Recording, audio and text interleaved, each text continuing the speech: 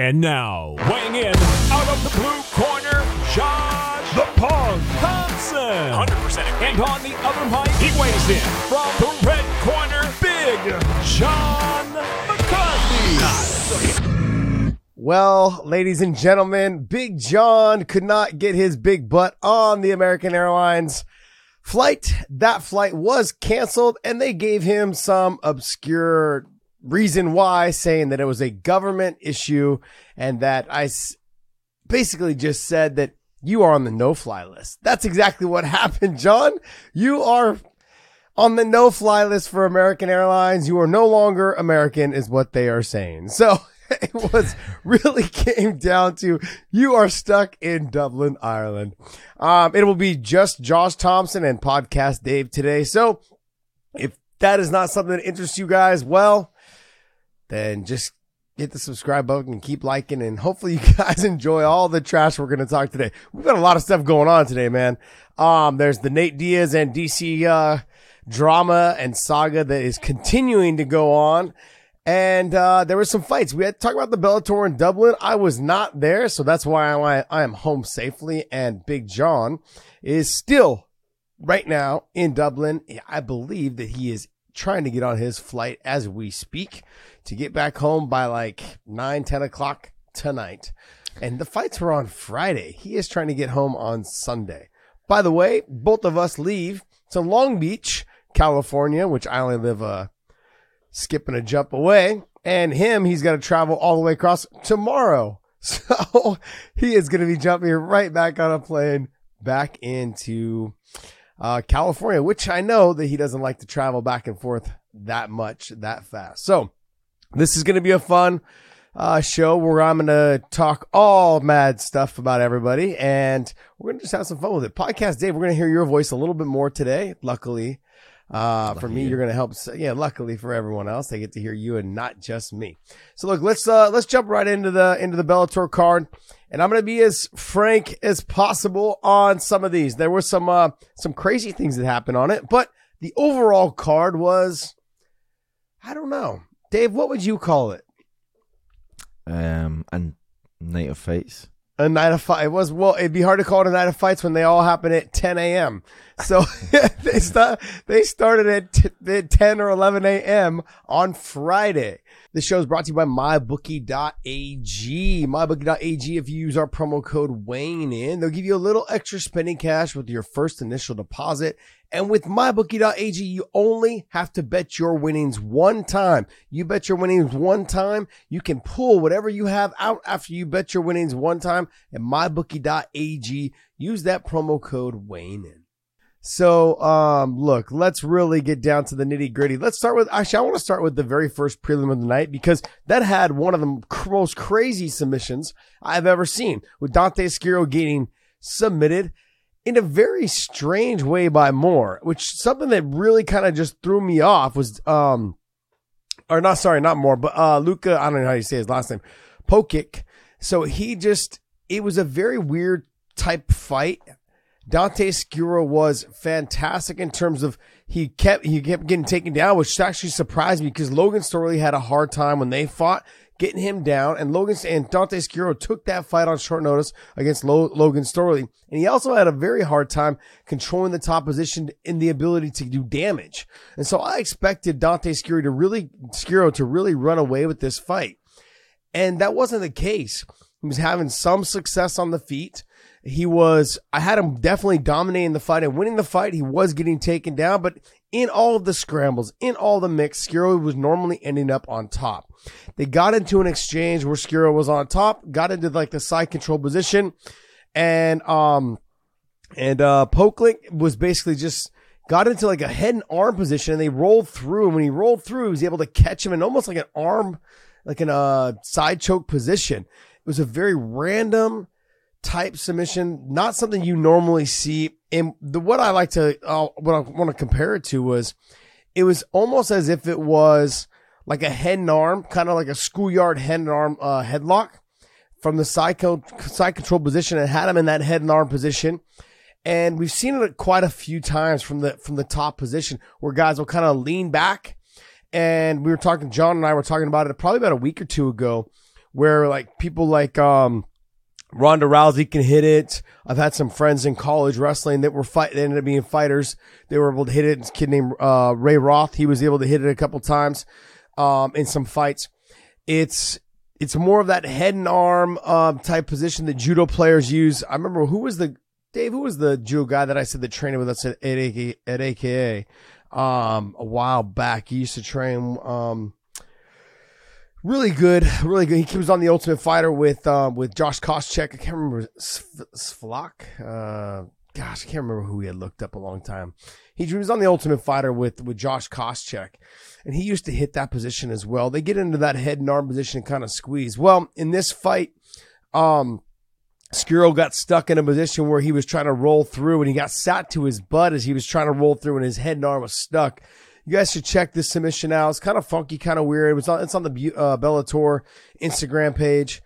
Kind of a crazy little roll through and submission. I thought it was pretty nice. And Luka came through. Luka, I don't know how you say his last name. I think it was like Potlik or something like that.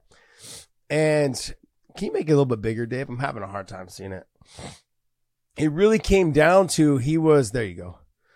Poklik. There you go. It was one of those type of things that you kind of get caught in a transition and a roll, and you think you're going to be able to sit through. He was able to get that head and arm position, kind of grab on the inside of his thigh, and Dante got stuck in that seated position in a very awkward position, and all of a sudden, I think he had been out for probably a good, I don't know, I'd say 4, maybe even 5 seconds before Brian Minor even realized that he was out, because you could see that he was still kind of there, and then all of a sudden, Luka was able to actually pull his whole body out. And when he started pulling his whole body out, I think Minor really caught on. Brian Minor caught on that he would have been out, and so he touched his hand and raised his hand, and it just dropped, and he was out cold. So definitely upset in that opening fight. Good fight though by Luka. Had him doing some good stuff with the takedowns, and was able to catch the submission. But Dante Skuro having to fight having basically losing to Logan Storley, coming back and getting a win, but wasn't a very impressive win in his second fight after having such a good fight against Logan Storley, who's now the interim champ, and then turning back around and then having this type of upset. Not good for him, but there's a lot of potential with Skuro. Good looking kid, fights well. Just got caught, man. Got caught in a transition that I think he was expecting to get out of, and didn't work. Now, I'm not going to run through all of these fights, because some of these fights had some good stuff, but overall they were just okay fights, I think, in this card. What's it called? Adoju or whatever. He fought a great fight, very dominant performance. Came out of some exchanges, was touching him. Out of one of the exchanges, came back into the center of the cage, circled back around, threw a beautiful head kick with a nice finish. Nicely done by him over Jordan Barton. And then you got into, I can't even pronounce his name. I'm just going to call him Kenny Makonohona. Dave, pronounce that name for me, buddy. How do you say that? Makonoana. That's how I would say it. Yeah, he was looking good up until even the guillotine. So he was having a good performance over Alex Bodnar, and he looked good. Just period. He'll look good. What you got? What you got, Dave? Oh, Dave's having communications. Water. So look, it was one of those fights that Kenny looked good. Mokonoana. I can't say it. So say it for me. Come on. Show me that Scottish education, buddy. Mokonoana? It sounds like what's that kid's cartoon? Moana. It sounds like a longer version of Moana. Good stuff though. I mean, like, he was able to catch Alex Bodnar coming in on the guillotine. Shooting his Bodnar shot in on the deep double leg against the fence. Wrapped that guillotine, rolled through, and it was nicely done. The fight that really shocked me the most. I sat up on this show the other day in the midweek show, and I said, look, the Kane Musa and Georgia Karahanian fight, I expected it to be a good fight, but I was going to give the edge to Georgie because I felt like Kane Musa needed to win that fight in the exchanges on the feet, and because he has a style which he throws and then he kind of closes the distance, pushes people to the fence and tries to control them there. And in that, I thought that maybe in that positioning that Georgie was going to be able to catch him in like an arm-in guillotine, was going to be able to get a takedown and get on top. Being on top would have been the way for Georgie Karakhanyan to win that fight. And so I would have given Georgie the nod. And I sat up here and I gave Georgie the nod. I thought Georgie was going to have too many tools, too many weapons, and be able to get this thing done. And so when it came down to the fight, gosh, I was wrong. I thought Kane Mousah fought a very good fight. The speed was definitely a factor. I've never really seen Georgie get dropped in the way that he got dropped. He got sat right to his body, his butt. His body went stiff on the way down. He was able to recover and survive the round. But it was one of those fights where I had Kane winning the first round slightly. It wasn't a big jump, in terms of Kane Mousah dominating the first round, but I had him slightly winning the first. Then I had Georgie winning. I had Kane Mousah definitely winning the second because he dropped him. And then in the third, Georgie was just tired. I think he was tired from the big shots that he was taking. And Kane Mousah looked good. He looked good. It was a great performance by him. Nice job by Kane Mousah getting the win. And on to the next one, man. He was one of those guys that when he fought in Phoenix, Arizona, I think it was Phoenix, he took a nasty shot and had that Marvin Eastman type cut across his forehead and just still wanted to fight, but the doctor stopped it. But he's a dog. He's a tough fighter. He's got a style, though, that will sometimes leave you wanting more in terms of he has the potential to do more, but doesn't fight to his potential all the time. And in this fight, I thought he showed a lot of his tools, a lot of his weapons. He had some good takedowns. He dominated some wrestling positions over Georgie, which surprised me, to be honest. And he was landing the cleaner, harder shots throughout that fight and was able to sit Georgie down in the second round. It was a good fight. Brett Johns, look, there was a lot of hype when he came over. He ended up losing to Danny Sabatello, where Danny took the fight on short notice. Danny Sabatello out-wrestled him, dominated him. And if Brett Johns is going to continue to fight this way, he's going to have to make some tweaks, because when he gets to that upper group of fighters, like a Danny Sabatello, who's now showing that he's an upper echelon fighter, guys like Rafion Stotts, guys like Magomed Magomedov, you're going to get into that mix. Well, guess what? If you're in that mix, you're going to have to use more than just what you used on Friday. You're going to have to use more of your stand-up. You're going to have to threaten more of your takedowns. You're going to have to do a lot more than what you did in your performance. Don't get me wrong. You had a very dominant performance. But in that performance, you've got to be able to get rid of guys like Jordan Winsky. Jordan Winsky wasn't going to win anything laying on his back the way he was. And I like Jordan Winsky. He's a tough fighter. He's good. He obviously is good where he didn't get finished. But Brett Johns, he's going to have to do more to win this crowd over. Sure, he had great positioning, great takedowns, very dominant from top position. He did a lot of good things. But in these type fights, you've got to show and set yourself apart that you're a more dominant fighter by getting finishes. And I didn't see anything in that fight that led me to believe that Brett Johns is going to have success against guys like Danny Sabatello in a rematch, Rafion Stotts, who is a phenomenal wrestler, Magomed Magomedov, guys like him. Those type guys, you're going to have to show that you can dominate those positions in that fight and in the bantamweight division. You got a tough task. The bantamweight division right now is by hands down the best division in the sport. And John and I have been saying this for the longest time. You look at the UFC's bantamweight division is freaking stacked. Bellator's bantamweight division is stacked. Now, this obviously one's got, some great fighters in the lighter weight classes with a lot of the ties and a lot of the, in hitting that Asian market. They've got a plethora of fantastic martial artists over there. So that was one of those, I think that was one of those fights that I expected more out of Brett Johns, in his performance. He showed that he could be dominant. Now I just want to see him go out there and get some finishes. Brian Moore, he looked good, and I had a long conversation with, and I'm not going to take all the credit here, but I had a long conversation with Brian Moore in his last fight. Would you say, Dave?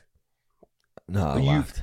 You laughed, guy. I want to take some credit for this, but Brian Moore, after his last performance, pull up who his last fight was. With Brian Moore, he's a great boxer. He's got good, not yet. So you have Jornal Lugo, Nikita Mikhailov. Both of them, Lugo is fast, explosive, sticks and moves on the outside. You've got Nikita Mikhailov, who's good on the feet, a good wrestler. He's someone who's very well-rounded. In that fight, in both those fights, Brian Moore just basically got out-wrestled. He ended up becoming they made him a one-dimensional fighter. Brian Moore is not a one-dimensional fighter. Brian Moore is fantastic with his kicks.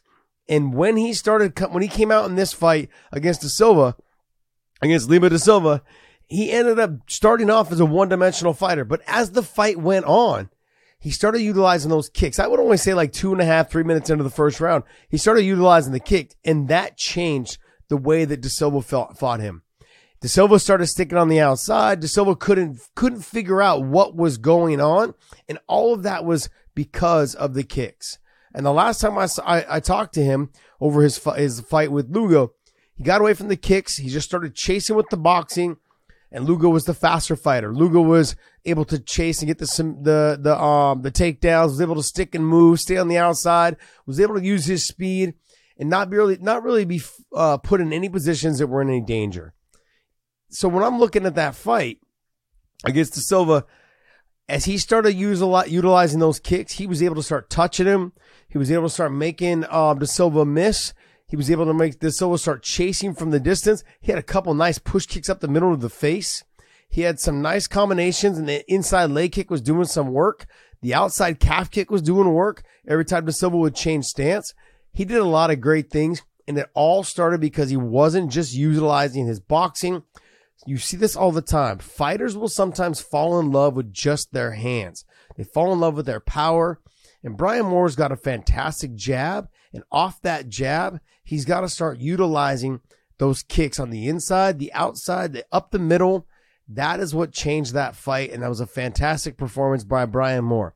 Now he's got to grow on that and start continuing to build up his resume to get back into that title talk or get back into those conversations of the top 5, top 6, top 10 fighters. So if he can do that, I think he's got a good chance of making a run back, but he's got to be a more well-rounded fighter if he wants to make that run. He can't get stuck in just becoming a boxer. Now, for me, one of the upsets, along with the Dante Scuro fight, what was his name? Pokalik. With him, that was an upset for me. And I think the other upset in this fight was Carl Moore versus Carl Albrechtsen. Carl Albrechtsen was winning this fight, was dominating this fight, and it was a come behind victory for Carl Moore. Carl Albrechtsen was able to drop him early in the fight. Carl Moore was able to weather the storm. And then Albrechtsen came back and was basically got taken down. And every time, which shocked me because Carl Albrechtsen's a tough fighter. He's had some good fights with Phil Davis. He had some good fights with Vadim Nemkov. He's had some good fights as he's fought some tough competition. He's got some wins over some tough competition. He's got some losses. But when I look at Carl Moore was losing that fight all the way through. He was able to get the takedowns. Carl Albrechtsen was able to get some reversals, was able to get some submission attempts, was able to do a lot of work. But out of this whole thing, which is so weird to me, he was able to get the takedown. When he got the takedown, Carl gave up his back. And in that transition, he was able to get to that neck. And it was that Conor McGregor, Khabib type submission where he got across the jawline, was able to get a squeeze. And you could tell that Carl Moore was a strong fighter because on those takedowns that he was able to get against Carl, he was just able to lift him up, sweep him out. Every time he locked his hands, he made it look easy on getting the takedowns. And Carl Albrechtsen, I don't know if he just got tired because he's a dog. He's somebody that is able to fight through positions. He's someone that he wears on you. He pushes the pace. He makes you fight a dirty and grimy fight. It makes you tired. But it didn't seem like he was the one with the better conditioning in this fight. And as Carl Moore kept pushing on him and kept getting out of things and kept weathering the storm, Carl Albrechtsen got tired and gave up position. And Carl Moore just used the strength, got across the jawline, and was able to get the submission. More of that neck crank type submission. Kieran Clark still undefeated. Good submission artist. He's one of those guys that he will continue to grind on you and work. I've seen him go through some fights where he just was getting outclassed in all aspects of the fight. On the feet, on the ground, was losing. But he is someone that will never give up. Young, talented fighter. I believe he's like 22, 24, 25, somewhere in there. He's young. Still young, still growing. I believe this is his fight. He's what? No, it's not 20. Carl. No, Kieran Clark. Oh. Yeah. There you go, buddy. Kieran Clark he's a young kid. It doesn't even have his age on there. Yeah, it's probably illegal for him to be fighting. No, he's a young kid, but a good fighter, very good on the ground, and he's one of those kids that will just keep grinding away on you and eventually work to a submission. And he's a dog, man. He's a dog. I love watching him fight. He's got to start opening up on the feet a little bit more. He's got to start becoming a true mixed martial artist. Show his age there. No. Dang, man. I want to say he's like 20 years old or 21. He's a young kid. But very talented, young kid. Love watching him fight. He's been in some dog fights, but he's got to start working on his grappling, and not his grappling, but his stand-up, and a little bit better on the wrestling, to make it a little bit easier for him to start getting these fights to the ground. But other than that, he's good. He's good all the way around. I love that he never stops trying to win. He's always trying to finish the fight. He's always trying to get to that submission that will finish the fight. He has 27 on his Instagram. Oh, really? 27? Yeah.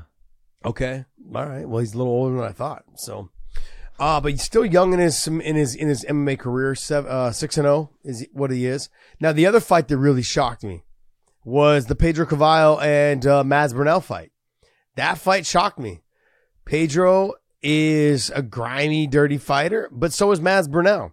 And I would have given this fight on the ground to Mads, but you could just tell that Mads had got tired trying to get Pedro out of there, chasing submissions, working, getting into his face, and trying to get after him. And Pedro just had the better conditioning and the crowd behind him and just pushed and was driving Mads a little bit backwards and was able to finally get in that top position in that third round and dominated the third round. Now, there was one of the judges, I want to say one or two of the judges had it, 30-27 for Pedro, I think is what it was.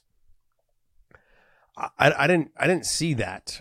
I think it was two judges, or unless I'm thinking of the Liam McCourt fight, but I do know that one of the judges had it 30-27 for Pedro. I didn't have it 30-27 for Pedro. I had it 29-28, but overall it was a tough fight. It was a grimy fight for both fighters. I enjoyed the fight because it was a little bit of back and forth, but Pedro started to run away with that fight somewhere halfway through or towards the end of that second round. And the third round was a dominant third round for Pedro. And so that fight kind of shocked me as well. When I go back and I look at this card, John and I sat up here and we were in agreement. We agreed that we thought that Mads was going to be able to come out on top. He was going to be able to stuff the takedowns of Pedro if he needed to. Pedro needed to be on top if he was going to win this fight. He couldn't afford to be on bottom. I thought that Mads was going to have the better boxing, was going to be able to mix it up a little bit better. Pedro's legs kicks, Pedro's stand-up and pressure really pushed Mads backwards.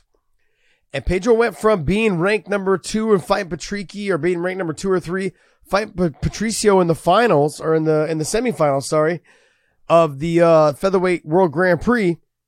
Then he plummeted back down after a couple losses, and then now he's made his way right back up. Great performances his last 2 fights. Pull up Pedro Cavallo. He ended up fighting Daniel Weichel and getting a win, which he needed, and then he ended up fighting Mads Burnell and getting a win, which he needed. And he's coming off that loss to Piotr, but he ended up having that big win over Daniel Weichel, and then coming off the loss to Piotr. I don't even want to pronounce this. I'm going to murder that last name. And then having it. Go ahead, pronounce that last name for me, Dave. Oh, no way. No way, huh? Nightzilski. How do you say it? Nightzilski? Yeah. Niedzgitsky. That's a good one. So he ended up coming off of that loss, but his resurgence came back after he came off the 2 losses. One to Patricio and then another one to J.J. Wilson. Two knockout finishes he lost. Now he came back and he had a win over Daniel Weichel. Then he had a loss to Piotr, and now another win over Mads Burnell. So he's in that mix now after that win over Mads. Mads was ranked number 2 or 3. And in that win, and it was a pretty, I think he started after that second round, or in that middle of that second round, he started kind of running away with it. Those leg kicks he was landing, and he started really weathering on Mads Burnell. Did a great job pushing the pace and just dominating that third round. And Mads Burnell had no answer because he was so tired from trying to get up off of that mat. There was nothing. There was nothing there for Mads Burnell in that third round. A good win by Pedro Cavallo. Next fight. That fight shocked me. I'm going to be honest. That fight really shocked me. Leah McCourt, she had a good first round, but I would say it was a little, for me, I don't know if Leah won the fight. I don't want to say it was a robbery. I'm not going to get into that, but I had it. It was a very close fight. It really depends on how you judge the fight, on how it went. Leah McCourt definitely won the first round. Diana Silva, I had her start to kind of come back in the second. So it really came down to how you did the second round. And then you had in the third round, I mean, I would have probably went with Diana Silva as well. But overall, it was a good fight, tough fight. What I did like, though, what I saw is that, and Big John and Dave Farah were talking about how Leah McCourt looked a lot better on the feet. She looked a lot more relaxed. She looked a lot more composed. And she looked like she started to really look better on the feet and relax. She wasn't exhausted like we had seen before in the past. After that first round of all the bouncing around, all the sticking and moving, every time she got hit in the other fights, she started to wither and kind of take a step backwards and look like she started to get exhausted. Well, not in this fight. She still looked good. She still looked fresh. She still looked composed on the feet in the second round. She looked phenomenal, I think, on the feet. I was surprised she wasn't able to get the big hip tosses and the big throws to really get to that top position. But I thought overall she had a good performance. I don't know if it was a close fight, and so I probably gave it to Diana Silva in that fight. But I'm not mad that they gave it to Leah McCourt either. So overall, good fight though for both of them. Diana Silva, I thought, had the better stand up as the fight went on, and good stuff though. The fight that didn't shock me at all was Yoel Romero on the retirement fight of Melvin Manoff, and I think this fight showed that it was time for Melvin Manoff to retire. It's a sad day to see him go. I'm glad that they were able to give him the mic and let him talk and say goodbye. 28 years of fighting. Insane. That's nuts. It's crazy. He fought the who's who in kickboxing. He's got a knockout win over guys like Mark Hunt. He's got some phenomenal wins, in the cage as well. And not just a K1 kickboxer, but also he was a fantastic MMA fighter. He did everything he needed to do in this sport. Not just this sport, but in kickboxing as well. You knew that when you walked in to fight him, that he was dangerous. He was going to be dangerous all around on the feet, and he was dangerous on top, nasty ground and pound. It was just time, there was times, and Father Time catches us all. It was a pleasure watching him fight. Sad to see him go, but like he said, like we've always said, and it's pretty well known and well documented that Father Time's undefeated, and you're always going to lose to him. It was just time to go, and I'm going to miss watching him fight. Coker had a nice tweet out to him saying, he's one of his favorite fighters to ever watch. I remember watching him, I want to say in 98, maybe 99. I went out to Vegas to watch him fight in K1. And he was just nasty, man. If you look back at his fight with Robbie Lawler, how he just tore Robbie Lawler's legs up. But then Robbie was able to catch him out of an exchange with like a loopy left or whatever, caught him right on the chin and put him to sleep. But it was one of those fights where, man, I think everyone in the crowd was cringing every time Lawler was getting kicked. Robbie's legs were just getting tore up. And it was just nasty. And, he's had some other fantastic fights as well where he's just put it on people and just finished them. And he was just one of those guys. Just came out, just fought carelessly, but fought with just nasty technique and aggression. And it was just fun to watch him fight. You knew someone was either getting knocked out, whether it was him or his opponent. But he was nasty. It was fun to watch him fight. Well, just had a dominant performance, got the takedowns, got to the top position, was able to get the finish. Just some big stuff. So, good by him and good fight. for Yoel. Yoel's talking about going down to 185. That does interest me. There is Johnny Eblen's there. But let's not get ahead of ourselves.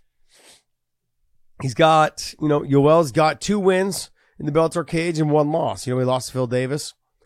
And he's got the 2 wins in the 205-pound division. Now, let's not take him down to 185 and start talking about him fighting Johnny Eblen for the title. Let's see if he can get some wins there at 185. Who in the 185-pound division? Can you pull that up for me there, Dave? For Bellator in the 185-pound division.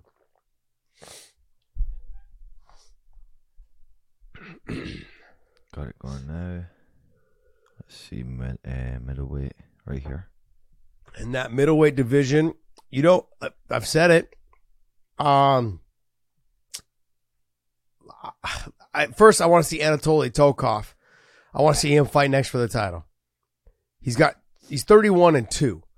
And because he's out of that Russian area, he's not really, I don't know what the deal is and why we haven't had him fight for the title yet. He should have fought Gegard Mousasi. Never fought Gegard. He should be up there fighting.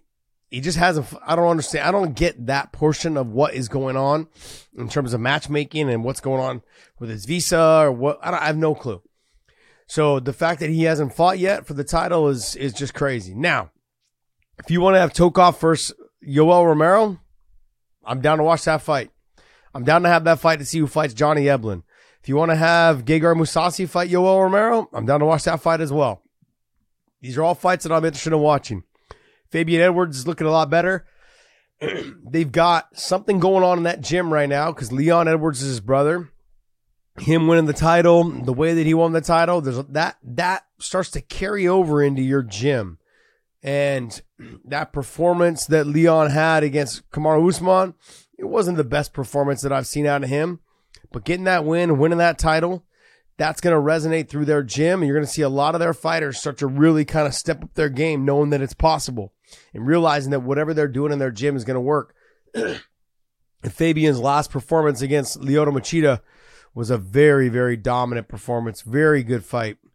And look for him to really try to make some big jumps as well. So he's up in one. He went up 1 as well in this middleweight division. If Yoel Romero jumps into there, have him fight someone like a Tokov, maybe a John Salter, maybe a Fabian Edwards, Gegard Mousasi, maybe get him up into that mix. Let's watch him fight into that mix. You've got Dalton Rasa, who's been looking phenomenal, young in his career at 7-0. Aaron Jeffrey is also a phenomenal fighter. You've got these fighters that are in there that would make for some perfect sense at middleweight. I'd like to see that all happen. So that's that'll be some fun fights up in there. So let's see where he mixes in, but I don't want to see him come right in and get a title shot in the 185-pound division, knowing that he is coming in off of that loss to Phil Davis and then having 2 wins in the 205-pound division. Throw him down there. Let's see how he does against Gegard. That's a fight that I'd like to see fight. Two older fighters, 2 phenomenal fighters, and Gegard being a dominant, champion for a while there until his loss to Johnny Eblen. Have him fight Gegard. Have him fight Tokov, John Salter, Fabian Edwards. Let's go. Let's throw him into that mix. So that'd be fun. Let's get into the Benson Henderson fight and Peter Cooley fight. Ben did some good stuff, but I think as this fight happened after that groin shot, I think Peter Cooley wasn't the same fighter. He came out aggressive, started, touching Benson with some good shots. Then he hit him with the groin shot, and Benson Henderson hit Peter Cooley with the groin shot, and Peter Cooley wasn't the same fighter. Now, I'm not saying it was because of the groin shot. I'm saying that it slowed the momentum down. The energy will be taken out of what was going on at the moment, and that led into the rest of the rounds. Benson was able to start controlling and dictating the pace of the fight, from the leg kicks to the shots on the feet with the hands, the pressure, all the things, the takedowns, all of those things. Benson Henderson showed that he's a true mixed martial artist and dominated this fight from top to bottom. He really started to run away with it all, and Peter Cooley had no answer. He had no answer whatsoever on the feet, on the ground. There was nothing. And I expected a little bit more out of Peter. I thought Peter was going to be able to use the kicks more, utilize his reach and his range, more of the output. The way to beat Benson Henderson is to have more output than him, because he doesn't have a lot of output. So you need to have more output than him. You need to fight him at range. You need to keep him on the end of your punches. You need to keep him at the end of your kicks. You need to stick and move. Stay on the outside. Don't let him get set. Don't let him figure out your timing. You've got to be a smart fighter. And Peter generally will come out and just really push on the action, push on the pace, touch you from the outside. And he didn't do that in this fight. He let Benson Henderson dictate the pace of the fight. And as he let Benson Henderson dictate the pace of the fight, Benson started to run away with it. And Benson does what Benson does, man. He finds ways to calculate how he can beat you as the fight is going on. He just, oh, look, you're not doing this. Okay, so I'm going to do this. Oh, look, you're not doing this. I'm going to go ahead and start implementing my game plan on this side. He did a lot of great things. And what he did was just control the pace of the fight. He controlled every aspect of the fight. And he ran away with the fight as the fight started going on. And the fight became not close. And Peter had the crowd behind him. And I was sitting there watching the fight with some friends as I was watching it, and they realized, like, man, is that the crowd? And I said, yeah, the crowd is insane. Just the singing from the locker room all the way down was phenomenal. But you need more than sometimes the crowd, that other band, whatever you want to call it, the 12th man in the stadium, whatever it is you want to call it. That crowd should have carried him through to having a better performance, and he just wasn't able to get it done. And that sucks, because Peter was just fought for the title, the interim title, for the title against Patricky. Didn't come out on top. And then now losing right now to Benson Henderson in this situation, that's another thing. So I think where we're at right now is Benson making his resurgence. There's a lot of talk about that lightweight tournament next year. And are we going to see them get after it in the lightweight tournament? We're going to see we're going to see Benson in there probably, Peter Queally in there probably. You've got Tofik Mosayev. You've got Alexander Shabli. You've got Usman Nurmagomedov. Usman. You've got a lot of tough fighters that are up in that mix. You got Patricky, obviously, as the champ. There's a lot of good fighters. Sidney Outlaw. So I think you're going to see that lightweight tournament next year for some fun fights. That's going to wrap up our Bellator talk. Oh, it's going to wrap it up for us, Dave. Oh, man, it is 5 a.m. on Sunday. You've got me talking about these fights. And Big okay, John's so not even let's. in the air yet, is he? What's that? And John's not even in the air yet, is he? No, I think he's out of the country still. I think he's still. I don't even know if he's on his plane yet. I don't even think he's on his plane yet. He doesn't land until I think like 7 or 8 o'clock tonight in the East Coast. Oh my goodness. Yeah, it's insane. It's insane. So and then the worst part. So to talk about what happened to him, I'll let him explain it all. But he sat at the airport for like 10 or 11 hours trying to get another flight. Didn't work through it. Then he had to scramble around to try and find a hotel. So I don't know if it was a busy weekend in Dublin, but then he had to scramble around to try and find a hotel, and then just to get to sleep, and then turn around and get on a plane. Jesus. So poor guy. Now when he lands, he's gonna have to jump on a plane, and then fly all the way across the U.S. just to get to Long Beach for next Doesn't he have to like drive 17 hours from the airport to his farm? 17 hours. It's like an hour away. I was like, man. Yep. All right, well. What do you got for us on news? Rolling into some of this news. Derek Lewis has been booked against Sergey Spivak. Is it Spivak? Yeah. For a November bout. And it looks like a main event, fight night main event. So we'll get 5 rounds here. Or, well, we get 5 rounds. Where's it going to be whether at? it was 5 rounds or not. I think this is just going to be Vegas. Let's see. Yeah, they just said it's a fight night card. So I imagine Vegas, because they've not. Typically, they'll say, "Oh, we're coming to a city for this." They'll usually pump the city if it's not going to be a Vegas card. But it's probably going to be a Vegas card. Interesting. I mean, Derek Lewis, the power. Always got to be very cautious of the power. I feel like he's losing the drive a little bit, for the fight game. And it's easy to do for him. He's been up, fought DC for, I think, the title, didn't work out. He's tried making a resurgence to come back, wasn't able to. Had a couple wins, had a couple losses. He's hasn't been able to perform very well in Houston, which is where he's from. He's, it'd be interesting. Spivak is up and coming, good fighter, good all the way around. Look for him to weather the storm and utilize every tool that he has in the toolbox to get a win over Lewis, man. But it should be a good fight. I'm going to probably lean a little bit towards Spivak based off the fact that Derek Lewis has been so up and down right now and doesn't seem like the confidence is where it was when he was making his run to the title. So I'm going to probably lean towards Spivak. I'm a huge Derek Lewis fan, though, by the way. Balls are hot. It's still probably one of the greatest lines, hands down, ever in the cage. And I think it's probably still is the greatest line. Outside of the one that Nate Diaz said that, I'm the motherfucking money fight. I'm the money fight. That's the greatest line. That led to a lot of money. So that's the greatest line in history. All right, next. All right, we have Scott Coker saying that he is talking to Diaz about a potential deal with Bellator. What's your thoughts on that?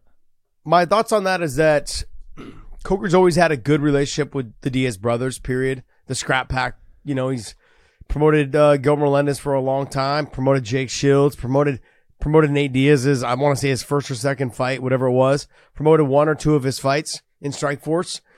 And he promoted Nick Diaz's, and everyone else in that Scrap Pack and a lot of the other fighters that they had coming up as well. He's from the Bay Area.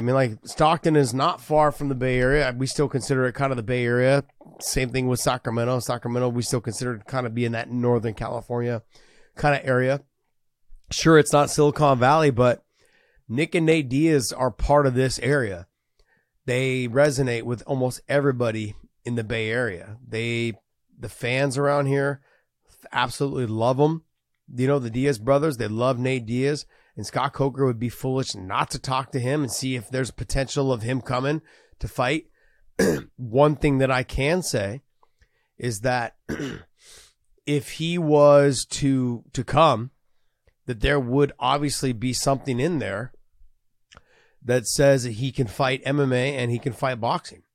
There'd be no guidelines on where he went to fight. Now, let's remember, Jake Paul has a contract with Showtime Boxing. So that fight with Anderson Silva will be on Showtime.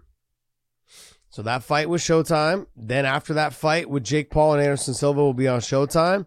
Now you've got Jake Paul, who still, I believe, has one or two fights left. I think at least one more left. And you will potentially have Nate Diaz versus Jake Paul in boxing on Showtime.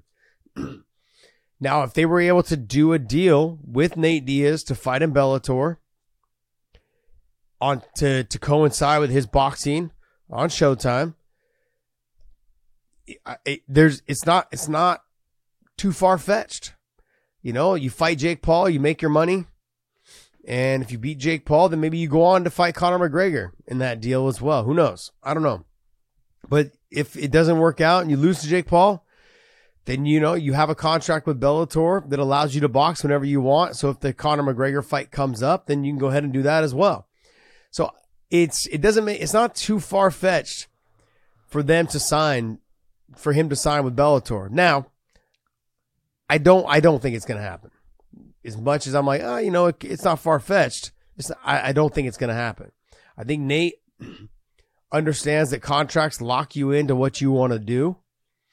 And I think a lot of him fighting out his UFC contract was so he could fight Jake Paul. And I said that 2 years ago, year and a half ago, I think it was. I said that a long time ago. I said, look, that fight's going to happen. They're going to make that fight happen. That's the fight that they're looking for. And I think you're going to potentially even see a Nick Diaz and a Paul brother fight. That one I'm a little bit more skeptical of because Nick's had the neck surgery and, he's not, I don't think he's training as dedicated as his brother is still.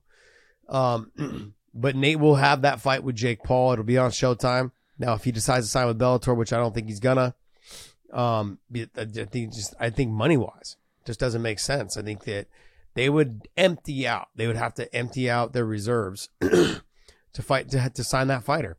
Now, Showtime and Viacom, they may dip into their pocket to make sure that they come in, because I believe you still have people like Cyborg who still are on the roster. I think she's fought out her contract. I think she's in negotiations right now to re-sign.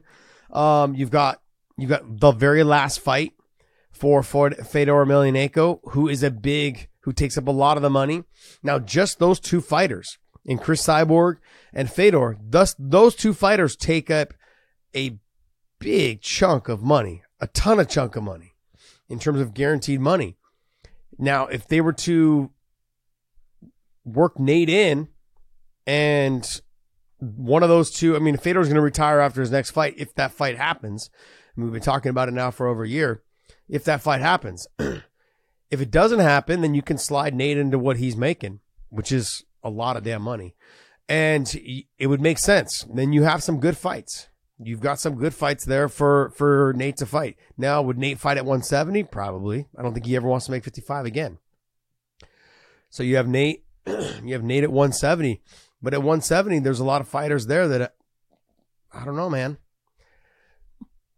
I don't know. Guys that beat Nate Diaz are wrestlers. Yaroslav Amosov is not a wrestler, but he can wrestle, as we saw when he fought Logan Storley. And Logan Storley can freaking wrestle. 6-time state champ out of South Dakota, and a 4-time All-American out of the University of Minnesota. He's the interim champ. So when you got Michael Venom Page, sure, you want to have that fight. They're both going to be on the feet. Jason Jackson is a big 170 pounder, and he's got some power on the feet. I don't think that Nate wants to be into that conversation of having to fight the best guys anymore. He's at the age, I think, where he wants the money fights. I don't know. I don't know who you would fight in the money fight when you bring him over, if you're going to sign him. So it's one of those, it's a tough fight. Who knows? I think there's tough fights in there for him. I don't know who he would fight, though. So I don't know if it'd be worth the money to bring him over. That's just me. He's a needle mover. There's no doubt about that. We've seen that. But watching him fight Yaroslav Amosov would be fun, but it's not stylistically a match that Nate normally wins.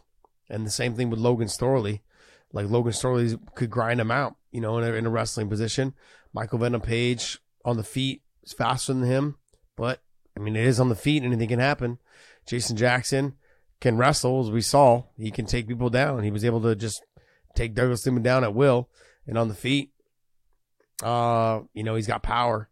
So Korshkov got power and can wrestle. Yamauchi, good submissions, good on the feet, but he can wrestle. So, I mean, he won't fight probably Naaman Gracie because of, the training with the other Gracies and all the other family members that are all there. So, there's some guys in there. Kyle Crutchmer can wrestle, and he doesn't want to fight guys like Sabah Humasi, Crutchmer, Roman Faraldo. He doesn't want to fight those guys. He wants to fight name value. So I don't really see him. Maybe he just comes in and says, Scott, I will only come to Bellator if I can get a chance to smash that little jerk, Josh Thompson. Nah. No, Josh is not coming out of retirement. Just want to let everyone know that. That's not even an option. Look, I got too much love for Nate. He's Nate Diaz, man. I like the kid. I like him a lot. So I just want the best for him. We'll see if Cogan can get it done. That'd be fantastic. I don't know where they would go with him. I know if they're talking about the lightweight Grand Prix for next year, but it doesn't make sense for Nate to cut down to 55. To enter a tournament. I know that they're giving out $1 million every time at the end of it, plus whatever they paid the fighters. They were offering, I know when Chandler left to go to the UFC, they were offering Chandler up to almost $800,000 to $900,000 a fight on top of that, and then adding him into the $1 million tournament. So, and there would have been 3 fights to get to the final. So he would have made $3 million fighting top guys, and then, potential of winning $1 million. Up in that mix. I don't know. I know that Fedor's making, above the $1 million mark, and who else? I think Chris Cyborg making above the $1 million mark. So you have those fighters that are making that money, and that's all guaranteed money. It's not, if you win, you make $500,000. So there's a conversation to be had. I don't know when you bring him in, who he would fight. it's not so much, sure, there's plenty of guys for him to fight. Who would he want to fight? That's the thing. When you bring him in, who would he want to fight? There really isn't. Exactly. And as much as because at 26-0 with Yaroslav Amosov, that's the only fight I want to see him fight. Yeah, that's it. Nate Diaz fans aren't thinking about exactly. And that's what I'm saying. I'm not. That's what I'm saying. I don't see anybody in that fight in these that outside of Yaroslav Amosov, who's just coming back from Ukraine. I don't know. There's a story there. Coming back from defending his country, undefeated, 26-0, the champ, da-da-da-da-da. There's a storyline that could be made there for him and Nate. But I don't think it's a fight that Nate's like, I don't give a shit. Nate's like, I'm not fighting that guy. You could say that if Usman beats Patricky, there's potential a little intrigue there because Nate called out Khabib about. I absolutely agree that there is an Usman Nurmagomedov component there, but Dave, he doesn't want to make 55 again. He doesn't want to make that weight, and I don't. He's not in that stage of his career. What is he? 38, 37, 38? 37. I think he just turned 38. I don't think he has interest to drop down to 155 anymore. He's 37. Oh, he's 37? No, he's 38 next year. No, he's 38 next year. Okay, so he's 37 years old. I don't think he has that interest. And to fight someone like Usman Nurmagomedov, I'd love to see that fight. You know? If you want to fight, I mean, I wouldn't mind watching him fight Benson again. You know, they're both older. They've fought before. If he wants to try to get one back, I mean, that's a fight to make.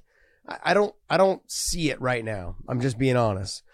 You know, there is, like you said, there is a little bit of a Usman thing there, Usman Nurmagomedov, because of the altercation with Khabib, how they've had that issue with Khabib, and they've had, you know, some conflicts and some trash talking back and forth. But I don't see it. I don't know how you would pay him, or I don't know what fights would motivate him to really do it. I mean, even at the UFC, he was struggling to find fights that motivated him. He's like, give me this guy. They were like, nah, give me this guy. Finally, he was like, fuck it, I'll take Chimaev, man.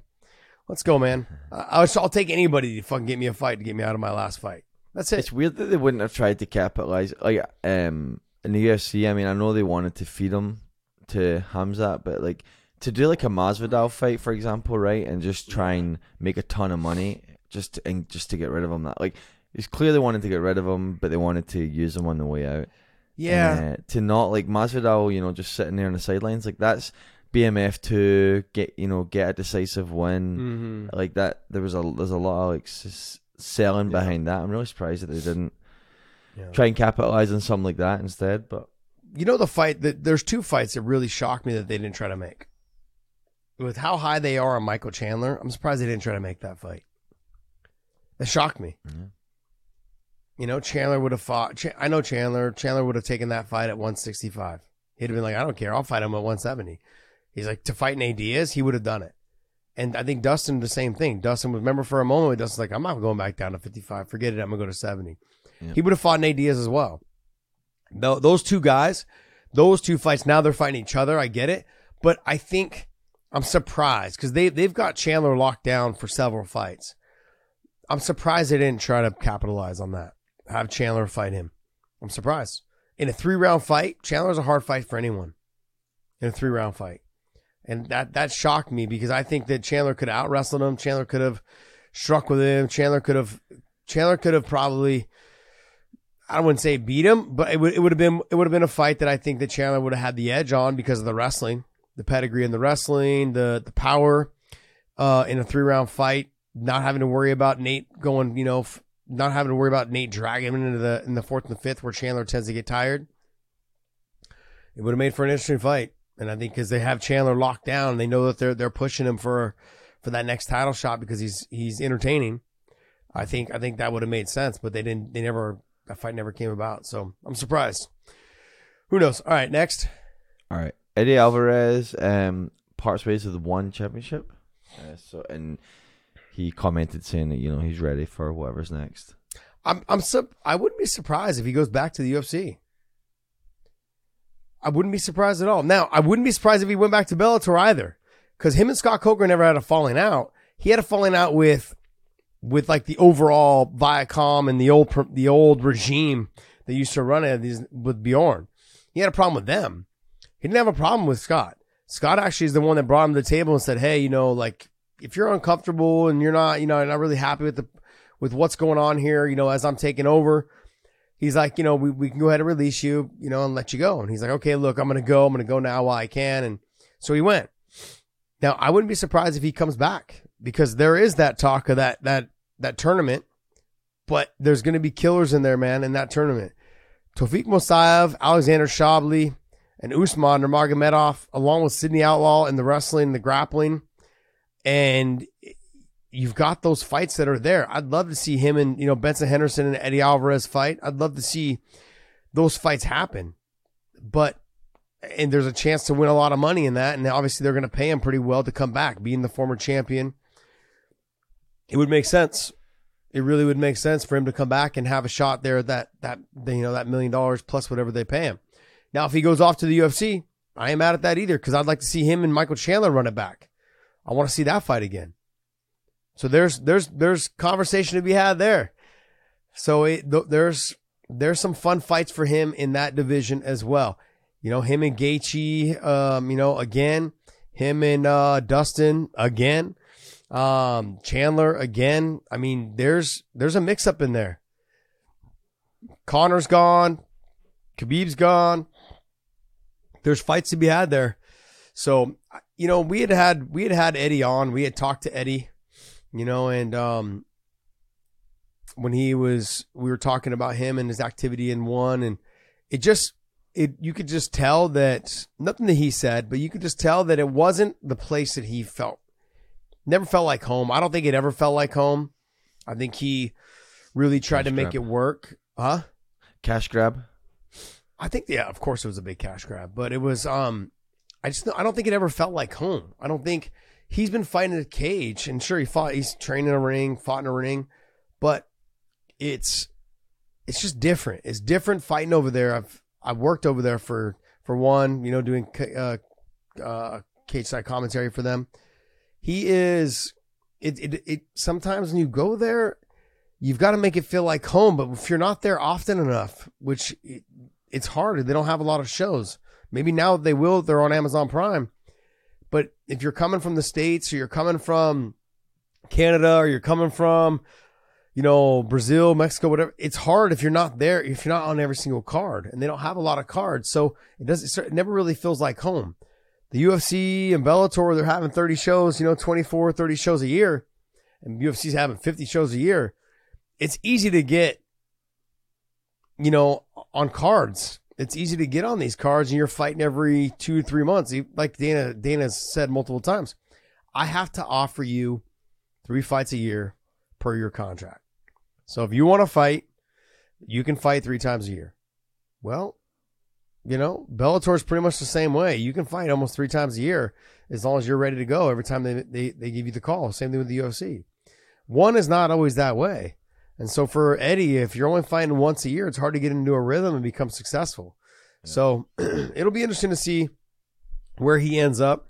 He is towards the end of his career. He knows that. And where does he go? Does he go to Bellator, to come back and try to get another cash grab? Or does he go back to the UFC and try to square up, for the Chandler fight, for the Dustin Poirier fight, and potentially another Justin Gaethje fight, to go out on top in terms of those 3 fights. So there's some fights to be had in there. So there's some fun fights all the way around. We'll see where he ends up, but I wish him nothing but the best, man. He's one of my favorite fighters of all time. So one of my all-time favorite fighters. Next. Floyd Mayweather comes out and says that next year he plans to box McGregor again, but McGregor said that it's nonsense. But of course, and now there is a little bit of an exchange online, but McGregor saying that he never made $1 million a minute in Rising, and So it's funny to see it reignited, and then Floyd saying that it's going to happen. What do you think about a second fight for these guys? Now we were just talking about money grabs, cash grabs. This is a cash grab by both these guys. They're both at the end of their time. They're both trying to make as much money as they possibly can. I have no interest in seeing this fight. I mean, maybe 1%, maybe 2%, and I would say actually probably less than 1% of interest to watch this fight. Now, will I watch it? Yeah. But I have really no interest in watching it. I don't think Conor McGregor is not the same fighter he was when they fought the first time. And Floyd Mayweather is not the same fighter that he was when they fought the first time. This is not. Floyd is still the better boxer. Floyd, I believe he had a tweet came out, or he did an interview, and he was talking about the fact that Conor he doesn't hit hard. There's no danger there. He's too slow. All of these things. And so when he said that, I was like, I mean, I don't see anywhere that Conor McGregor can win this fight. He's not faster than him. He doesn't hit harder than him. He doesn't have the pedigree in boxing that Floyd Mayweather has. So Floyd still training. I think Floyd's fighting in Rizin still. This New Year's, is it this New Year's or coming up or something like that? And so he's going to come out. He's going to make a ton of money there, probably 6 to 9 million, somewhere in there. Take that fight and make it. He's going to take this Conor McGregor fight. Conor's going to take it. He's not foolish. Like, you don't have a lot of these big time money fights lined up, buddy. They're not in MMA. So I don't know, man. I think this is a big time cash grab, but I have zero interest in watching this fight. We'll see what happens. All right. Hamza. My next question, I wonder if it's going to happen on Showtime. Because the first one happened, it was like a co-promotion for them. Yeah. I wonder where this one's going to happen. I guess we'll see. McGregor, Floyd, their own promotion, setup, whatever it is. And will the UFC be involved? That's the other thing. So, all right, next. Hamza officially moves to middleweight. At least it appears that way. He posts with a 185 and the punch thing and the bang emoji. It's funny. Nate here replied, "Duh, I retired you from 170, dumb fuck." I mean, look, we can talk about. Everyone was like, "Oh, Nate would have, Chimaev would have ragdolled him." Blah blah blah. Look, he can't make the weight. You're 8.5 pounds over, 7.5 because you get the pound allowance. You should have a significant upper hand on somebody when you're 8.5 pounds over. You know, I mean, don't get me wrong. You're the younger fighter. You're the more explosive. Let me repeat that. He is the younger fighter. Nate is 37 years old. He should be able to beat Nate. Nate's never fared well against wrestlers ever in his career. Neither did his brother. Never fared well against him. Now, Chimaev's got the better, I don't think he's got the better striking, but he is faster. He is more explosive, probably has bigger power. But I don't know. I think him going to 185 is what's best for his career. Now, at 185, everyone thinks that he's going to be dominant. I don't think he's going to be dominant. I don't think he's going to be dominant at all. I think he's going to have some hard fights there. Guys are going to drag him into that 3rd and 4th and 5th round in those title fights. Or not title fights, but in those main events. Because that's where he's going to be. He's going to be in the main event. And when he's in that main event, he's going to have to fight hard. He's going to have to fight smart. I got murdered for talking about his fight IQ. His fight IQ is less prevalent at 170. He doesn't need to utilize it as much because he's such a dominant wrestler and he's a great fighter. And I got criticized for all this stuff. He is a good fighter. There is no doubt about it. I think he's a fantastic fighter.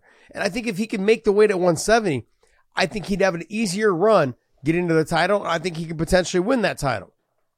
At 185, there's a conversation to be had.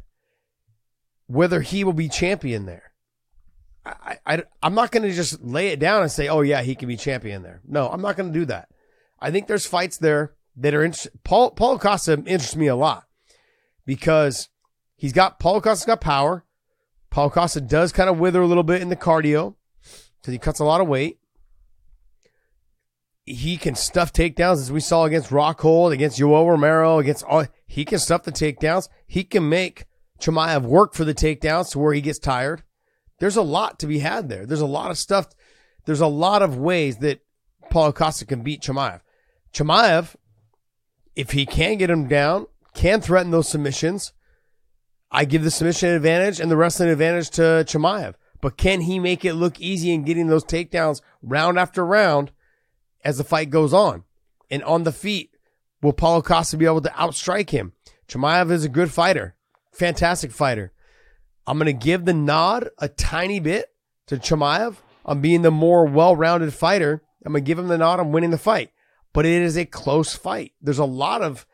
if I look at the what other fighters are in the 185-pound division, Dave? You've got... who else you got there?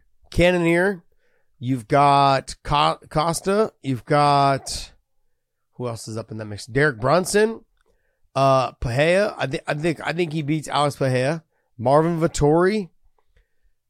The Vettori fight kind of interests me because Vettori doesn't slow down. He keeps coming forward. He keeps pushing the pace.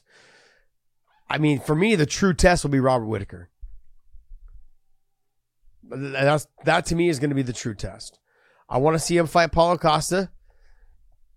Get into that mix. Have him fight Sean Strickland. There's another guy. Sean Strickland. Have him fight Sean Strickland. There's a guy right there for you.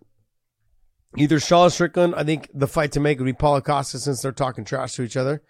Then you go right from there, you go to Vettori. Then after Vettori, you probably have him skip Whittaker because there's a good chance. I think Whittaker is just all around too many weapons, man. And I could be wrong. I think if we see him fight Paulo Costa and has a great performance, and we see him fight Marvin Vettori and has a great performance, you probably skip Whittaker and go right to whoever's the champ at the time, whether it's Pereira or whether it's Izzy. Let's see. But Robert Whittaker is probably the guy you try to keep him away from. I think Robert Whittaker he's someone that's going to really push him. Unless you want to not have him fight any of the other guys and have him take him right to Robert Whittaker. If he gets past Whittaker, he fights the winner of Alex Pereira and Izzy. I mean, you can have him do that. That sounds like that sounds good to me.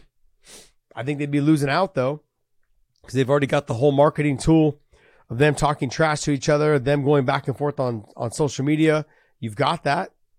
You've got them and Paulo Costa, so you've got Chimaev and Costa doing that back and forth that makes sense. If you're a matchmaker, it should be an easy fight for you to match. Maybe you go right to Paulo Costa, and then if he wins that fight, you skip Vettori and go right to Whittaker. So he is a needle mover. Chimaev is somebody that is now taking the place, of the Nate Diaz and the Habib and and the Conor McGregor. He's the next needle mover. And since he's a needle mover, you gotta streamline him as fast as you possibly can to a title shot. Because stylistically, against Izzy and against Pereira, those two guys, they're I wouldn't say they're easy fights for him, but in the wrestling aspect of it all, you couldn't ask for an easier fight for him to have potential of winning that fight by getting the takedowns over and over with the submission threat. He's fantastic on the ground when it comes to submissions. The darts, the anacondas, the guillotines, the top pressure, the ground and pound, all of those things cause huge problems. They will cause huge problems for Izzy and for Alex Pereira. So if you want to streamline them right away, you could skip Costa, go right to Whittaker, and if he beats Whittaker, he goes right to whoever fights for the title next. If you want to do that.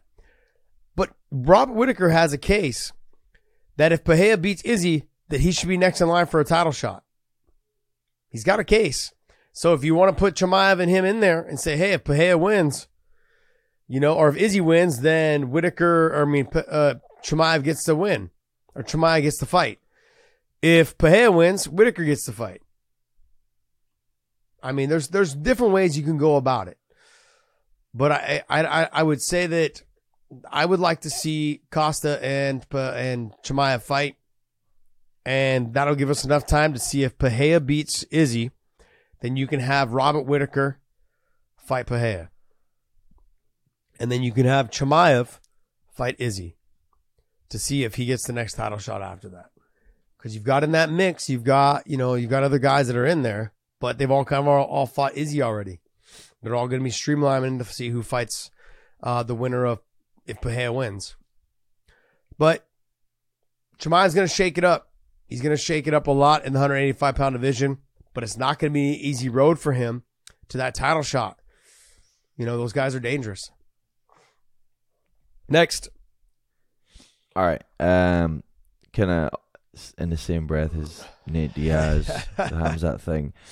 Nate's also going, making comments towards DC. So DC had on his ESPN show, he was showing for Khamzat, said Nate Diaz, it was perfect. Could you imagine Nate fighting Khamzat?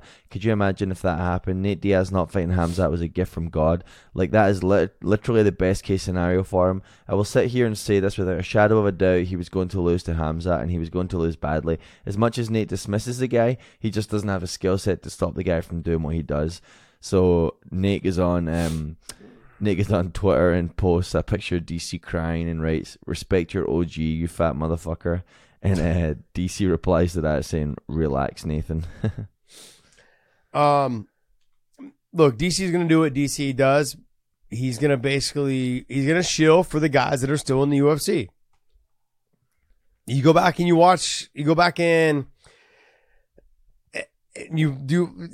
basically read the interviews or you watch the interviews or whatever. All the guys that work for the commentary team, they're going to say that was going to be a great fight. It was a fun fight. It was going to be a great fight. Nate Diaz with a chance to fight Chimaev, the chance to fight a legend like Nate Diaz. But after the fact, it was like, oh, Chimaev would have just walked through him. Dana White came out and said, man, I went back and watched it. I saw how good Chimaev looked. I saw how Nate looked. He's like, oh, it would have been, Chimaev would have murdered him. You knew that going into making the match. That's why you made that match. And Nate just didn't care. And it backfired. But to go on with what DC said, we can all sit here and speculate, but we don't know. I can't say 100%. I can't even say 80% that Chimaev would have walked through Nate Diaz. Because if you go back and watch the Conor McGregor fight, Conor McGregor was walking through him too until he got tired. And that amount of weight that Chimaev has to lose, would he have been the same fighter in the fourth and fifth round? We don't know. Would he have put his head in the wrong position and Nate wrapped that long, skinny arm around his neck and finish him? We don't know. You guys, this is why we fight the fights. Everyone said that Nate was going to get mopped by Conor. He was losing the first round, came out and got the finish. Came out and got the finish in their first fight. Like, you can't underestimate Nate Diaz. I'm not going to do it. I'm not going to sit here and say that he would have lost. We can all sit here and look, Chimaev has the wrestling. Nate's never fared. I just sat on here and said the Diaz brothers have never fared well against wrestlers, ever. And Chimaev has probably the speed over Nate. Chimaev probably has the power over Nate. I wouldn't give him the cardio. I mean, he has good cardio, but it's not, I don't think it's Nate Diaz level cardio. And so when I'm looking at this fight, sure, it all favors Chimaev. Absolutely. But I'm not going to sit up here and say 100% that Nate Diaz would have lost that fight. There's no way. You're not going to hear those words come out of my mouth. Do I think that Chimaev was favored? Absolutely. Big time favored. All the tools and weapons he had? Absolutely. But Nate Diaz, as shown over the almost 2 decades of him fighting, that he's a dog, man. He will be there in the 4th and the 5th round. He will be there. Last Leon Edwards. He'll be there in the 5th. He will be there at any moment of the fight. You never know when he's going to put it on. You never know when he's going to touch you on the chin. You never know. And everyone will say he doesn't have power. He has power. He's got the reach. He's got the range. He tricks you with the slap and then the shot. Like, he does all these weird, awkward things. And he's quick on the guillotine. I did a grappling match against him. He almost caught me in that guillotine 2 or 3 times. And that was years before I fought him in the cage. Then I fought him, and I knew that I'm glad I did the grappling match because I understood where I needed to be with him. You know, on the ground, out of his guillotine, not with my head down by his chest. So, I mean, I'm not going to sit here and say that he wouldn't have had a chance. It wasn't going to look good for him, but I think he had a chance. He proved that against Conor. And I know Chimaev's a different animal than Conor McGregor, but, you know, Chimaev didn't make weight, so there's no reason to have this conversation. He was so far off. It was almost, and it was like, oh, well, because the doctor told him. You guys, I've never, ever, Big John sat up here and said the same thing. Doctors don't come in the day before and go, yeah, you should stop. Because if doctors had any say in what you making weight, they'd tell you not to cut weight. And so, for that all to happen, sure, maybe he was depleted, maybe all those things. Did he go to the ER? Did they take him in an ambulance? Like, all those things. I mean, the doctor saying stop. Who was the doctor? The UFC doctor? I don't think the UFC doctor would have said that. He would have said, you know what? You know, you're okay. Like, yeah, if it's up to you, you know, if you feel like you can do it, do it. I've had these conversations. I've been around when these conversations have been had with the doctors. You're a big man. You're an adult. You make your decisions. You want to fight or do you not? Can you make the weight? Can you keep going? So the conversation is a moot point. I think that it did favor Chimaev, but it never happened. Nate Diaz being Nate Diaz. Nate Diaz is going to talk shit to everybody. He don't give a shit who you are. Look at the video of him talking shit to Brendan Schaub when they got in and they were just back and forth in person. If DC was standing there in front of Nate, he would have said the same thing to his face. That's what people love about these guys. They don't give a shit. They'll say it to your face. They'll say it in the crowd. They'll say it by themselves. They don't give a shit. They'll say it, and they'll go ahead and throw down too. Whether win or lose, they'll do it. So, hey, who knows? We'll see. We'll see what happens for Chimaev at 185. I think that's the place where he needs to stay. I don't think he should be making the weight cut to 70. I don't think it's because you can't get there and then all of a sudden you can't make the actual championship weight. It'd be bad for the UFC. So we'll see him at 85. We'll see what he can do. Next. All right, we'll wrap up on this one and we'll get away from all the talk of these guys. Coker, again, talking about fights, saying he's tried to make Anderson Silva versus Fedor, and he's hoping to actually make it happen now. So, you know, what do you think about, you know, Silva getting into this Jake Paul fight and then coming back to MMA and doing the Fedor fight? I don't know. I love Fedor Emelianenko.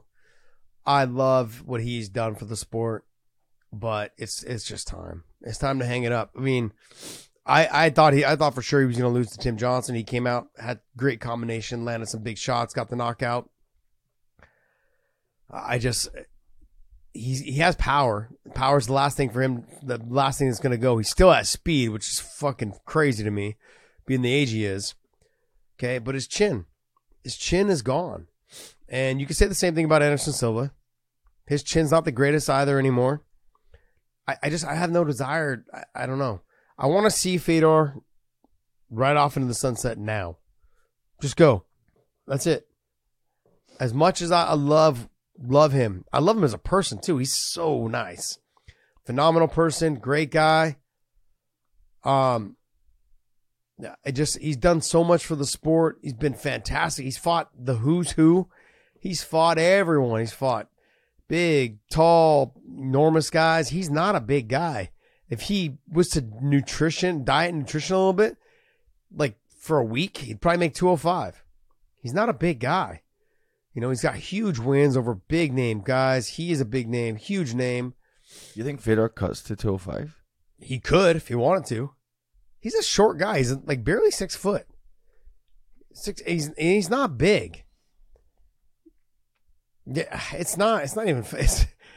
Dave, I could. Let me see if I can find this picture real quick. I'll send it to you. All right. You put me and him next to each other. I'm pretty much about the same. Let me see if I can find this. Find this Fedor Emelianenko photo, people. I mean, I wonder if it would be if they do it 205 or because Silva getting up to heavyweight. I mean, that'd be a little ridiculous to expect them to be able to compete well at heavyweight. Well, even just at 225. I mean, what do you think Fedor walks around at? Probably 228. That's it? I mean, think so? Yeah. No. Do I think so? I know so. I know he does. Wow. That's the thing. He's not a big guy, man. Let me see here. Go all the way down to because I mean, if that's the case, like he was, Dana said he had offered him the Lesnar fight back in the day, and Lesnar's way bigger than him. It's not even close. Yeah, dude, Dave, it's not, bro. It's not even close. Hold on, I can't. Let me see. I don't know if. Yeah, you'd be shocked. You would be so shocked to see. You're like, oh my god, he's that small. I'm like, yeah, no, he's that small. Yeah, he's not a big guy. Yeah, I can't find it right now, but he's just. Let me see. Here we go. We got this fight here. Damn you! Is that picture you took with him at one of the events? Yeah. I mean, like he's not a big guy, dude. This guy, he's so small. I wanna. Anyways, yeah, I can't find it right now, but he's not a big guy. He walks around. I mean, I remember at one time, I think he weighed in at like 228 and I think it was when he fought Bigfoot Silva. I think he weighed in at 228 or 229. He's not a big guy. That's why Bigfoot Silva was huge compared to him. And he always had a hard time. He was able to outspeed people and do those things. But him and Anderson, I mean, Anderson's probably walking around, I'd say 210, maybe 220 at the most. But I would say probably 210, 215, somewhere in there. Anderson Silva is. I don't know, man. I look at that. I look at him and I'm like, damn, these, him and Anderson, if you're going to match him up, I'm okay with that matchup only because on the feet, Anderson, I think, is obviously the better technician when it comes to the fighting on the feet. But if I'm to say like on the ground, for sure, the wrestling, for sure, it's going to be Fedor. Submissions, for sure, going to be Fedor. It makes for fun. It makes for some fun action. There's a conversation to be had there. Yeah, I can't find it. But he's not a big guy. That's the bottom line is he's not a big guy. And I would love to see Fedor right off into the sunset. But if you're going to match him up against anyone, match him up against Anderson. They're both older. That's all I want to see. I don't want to see him fighting these guys. There was talk he was going to fight Ryan Bader again. I'm like, why? I don't get it. I don't want to see it. He's not young either. He's 38, I think, pushing 39. So I don't know. I don't have any interest in watching that fight. All right, guys. Hey, that's going to wrap up our show. Hopefully Big John gets home safely so you guys don't have to suffer through me again by myself. We will be in Long Beach next week.